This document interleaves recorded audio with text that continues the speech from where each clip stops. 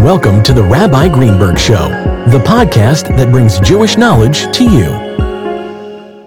One of the minor Jewish holidays, although in Judaism there's no such thing as minor, but relative to other holidays when there are many obligations and many restrictions, one of those so-called minor holidays is Chamisha Asar B'Shvat, the 15th day of the month of Shvat, known colloquially as Tu B'Shvat. The reason why it's called Tu B'Shvat is because in Hebrew, letters are numbers, and the number 15 would be a Yud and a Hey. But since that's God's name, and we don't want to just write God's name needlessly, we substitute the Yud. Instead of 10, we put Tes, which is 9, and instead of Hey, which is 5, we put Vav, which is 6. 9 and 6 is 15. So when you spell Tes, Vav, and you put a vowel to it, it reads Tu B'Shvat. But the real name is Chamisha Asar B'Shvat, the 15th of Shvat, and it's called the Rosh Hashanah of trees. You know, if you ever want to ask someone a riddle for which they probably won't know the answer, is what has 4 heads? And the answer is the Jewish year. The Mishnah, the authoritative body of Jewish law, says that there are 4 Rosh Hashanahs, 4 heads of the year. We, of course, know of the Rosh Hashanah, that is at the beginning of the month of Tishrei, when we blow the shofar, the day of judgment. But there are also other heads of the year regarding other areas of law. This holiday, the 15th of Shvat, is the Rosh Hashanah for trees. Now, it doesn't mean this is a day when we start planting trees, when we celebrate the planting of trees, but it's about the laws concerning tithing, that there's a season of tithing, a new season begins, and it's a topic that we won't go into right now, but it's about the legal aspect of the seasons regarding agricultural laws that pertain in the land of Israel. But nevertheless, we still celebrate this day because it has a spiritual meaning that has special relevance to each and every one of us, because the Torah compares a human being to a tree. Ki ha'adam eitz hasada. A person is like the tree of the field. So there are a lot of parallels that are drawn between trees and people. And when we delve more deeply into these parallels, it teaches us lessons on how to live our lives. In the last talk the Rebbe gave on this occasion in 1992, this is the last time we merited to hear him speak on this subject, on the 15th of Shvat. And the Rebbe at great length went into a very intricate and very detailed analysis of the fruits of the trees that Israel is known for and praised for. Now, in the book of Deuteronomy, in chapter 8, there's a verse that talks about Israel, and it says it's a land of wheat, barley, vines, that means grapevine, wine, figs, and pomegranates, a land of oil, olives, and honey, date honey. So you have 7 species over here, although we focus primarily on the 5 fruits, beginning with the vines, grapes or wine, and figs, pomegranates, olives, and date honey, dates. Nevertheless, these 7 are highlighted here, which includes wheat and barley. And it has to teach us something about the wheat and barley and grapes and all the other fruits within ourselves. And very briefly, I'm going to summarize some of what the Rebbe says over there. When we talk about wheat and barley are 2 types of grains, and the Talmud says that in those days, wheat was used only for humans, for human consumption. They wouldn't feed animals with wheat. Barley was for animals, primarily. So right away, when we talk about the earth that produces wheat and barley, what does that mean in terms of our spiritual lives? We are composites, we're taught, of 2 souls. We have an animal soul and a godly soul. So the first thing we have to know is that we have to feed our godly soul. Wheat, again, is the food that is used for human consumption. When we talk about human beings, very often people think of a human being as a frail, fragile, defective creature. And that's why when someone makes a mistake, what do people say? Well, he's only human.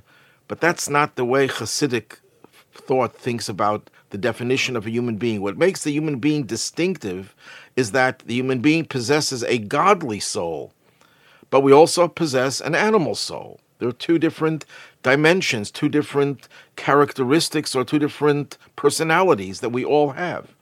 So we have to nurture the godly soul.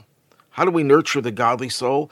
By studying Torah, by doing a mitzvah. That enhances or reveals even more the power that we have within ourselves, the godly soul.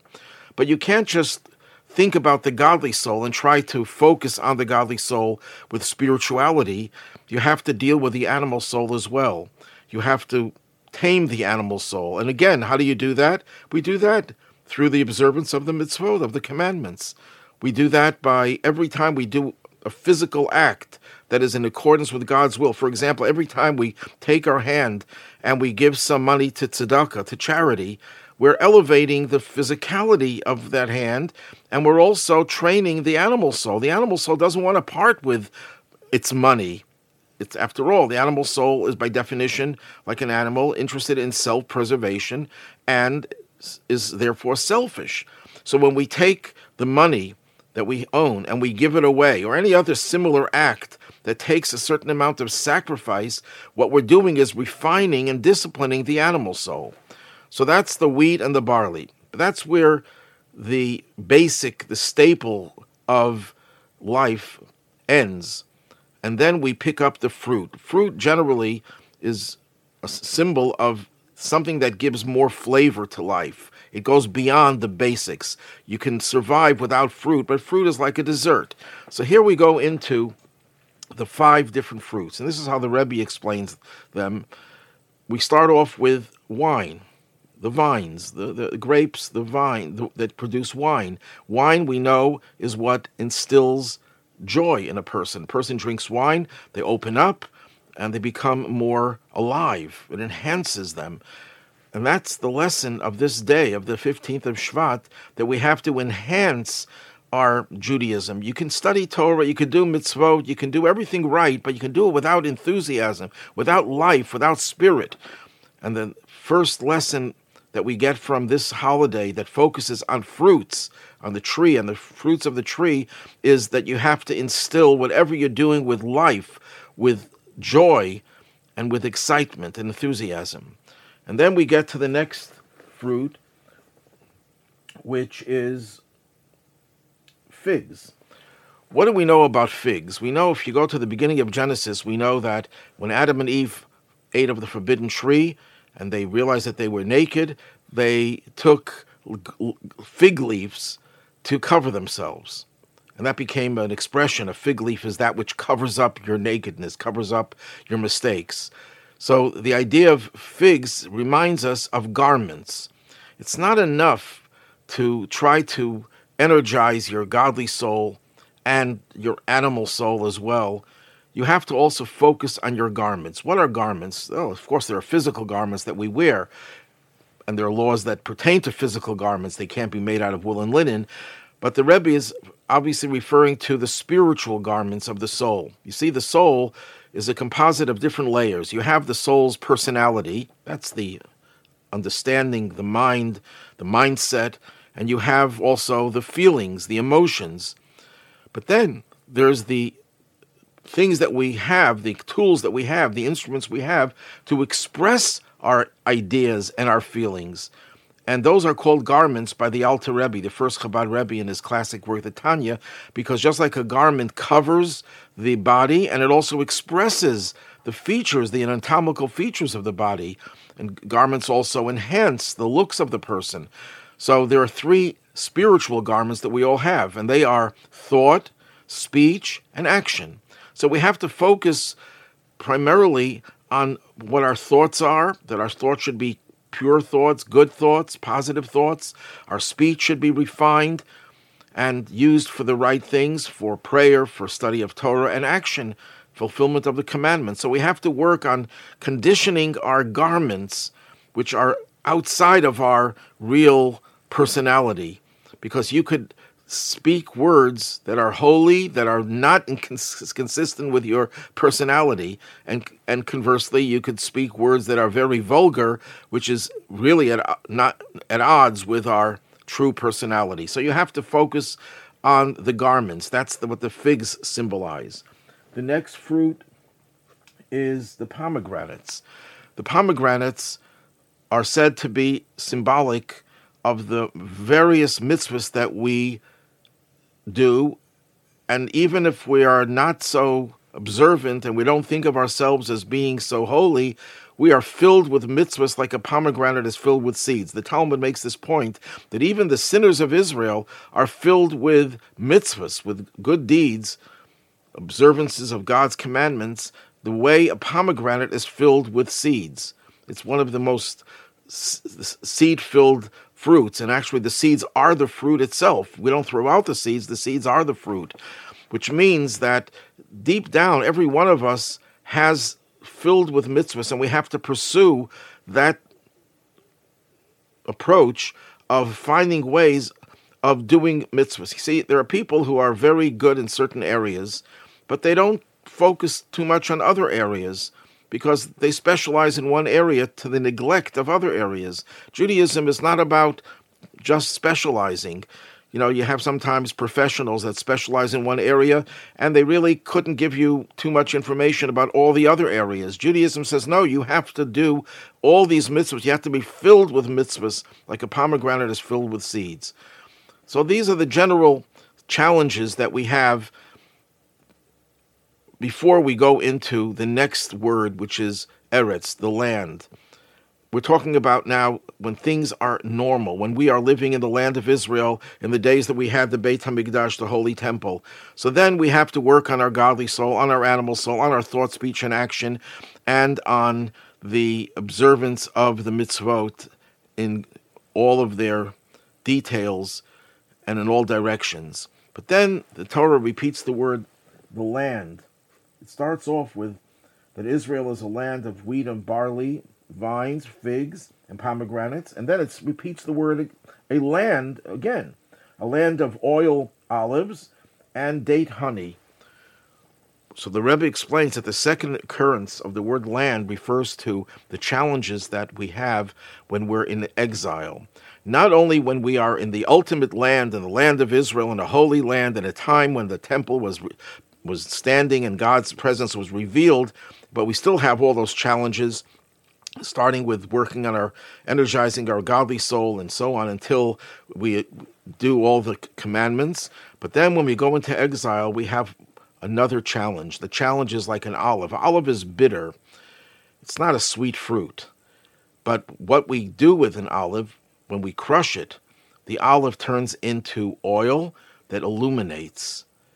So that is a symbol of the pressure that we have in exile. And in spite of that pressure, in spite of all the obstacles, in spite of in cases of exile where there was oppression and persecution, but today thank God we don't have the oppression and persecution, but we have all the other challenges, difficulties, and obstacles. And when we break through those obstacles, we produce illuminating oil. So we accomplish much more than what we accomplished in the days when we had the temple.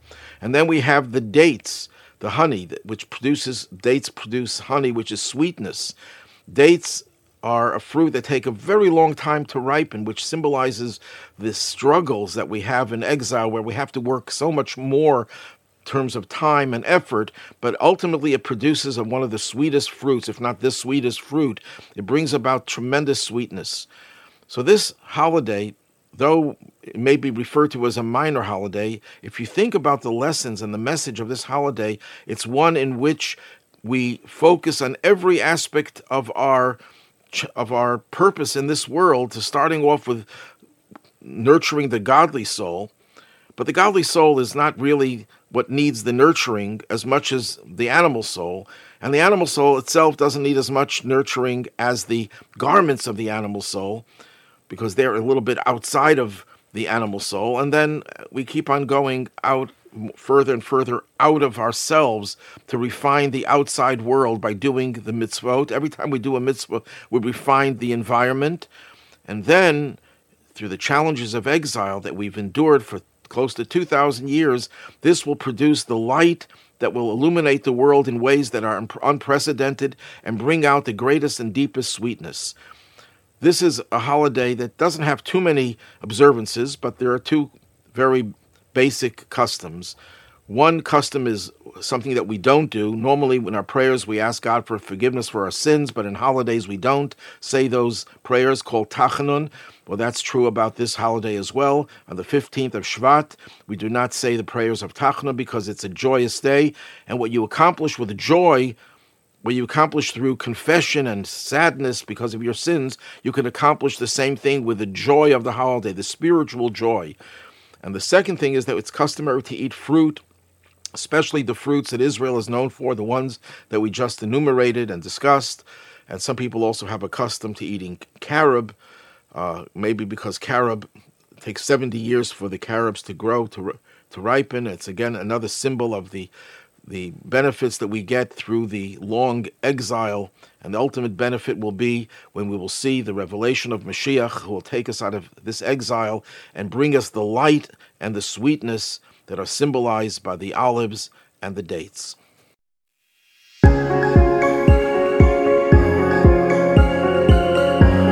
Thanks for listening to The Rabbi Greenberg Show.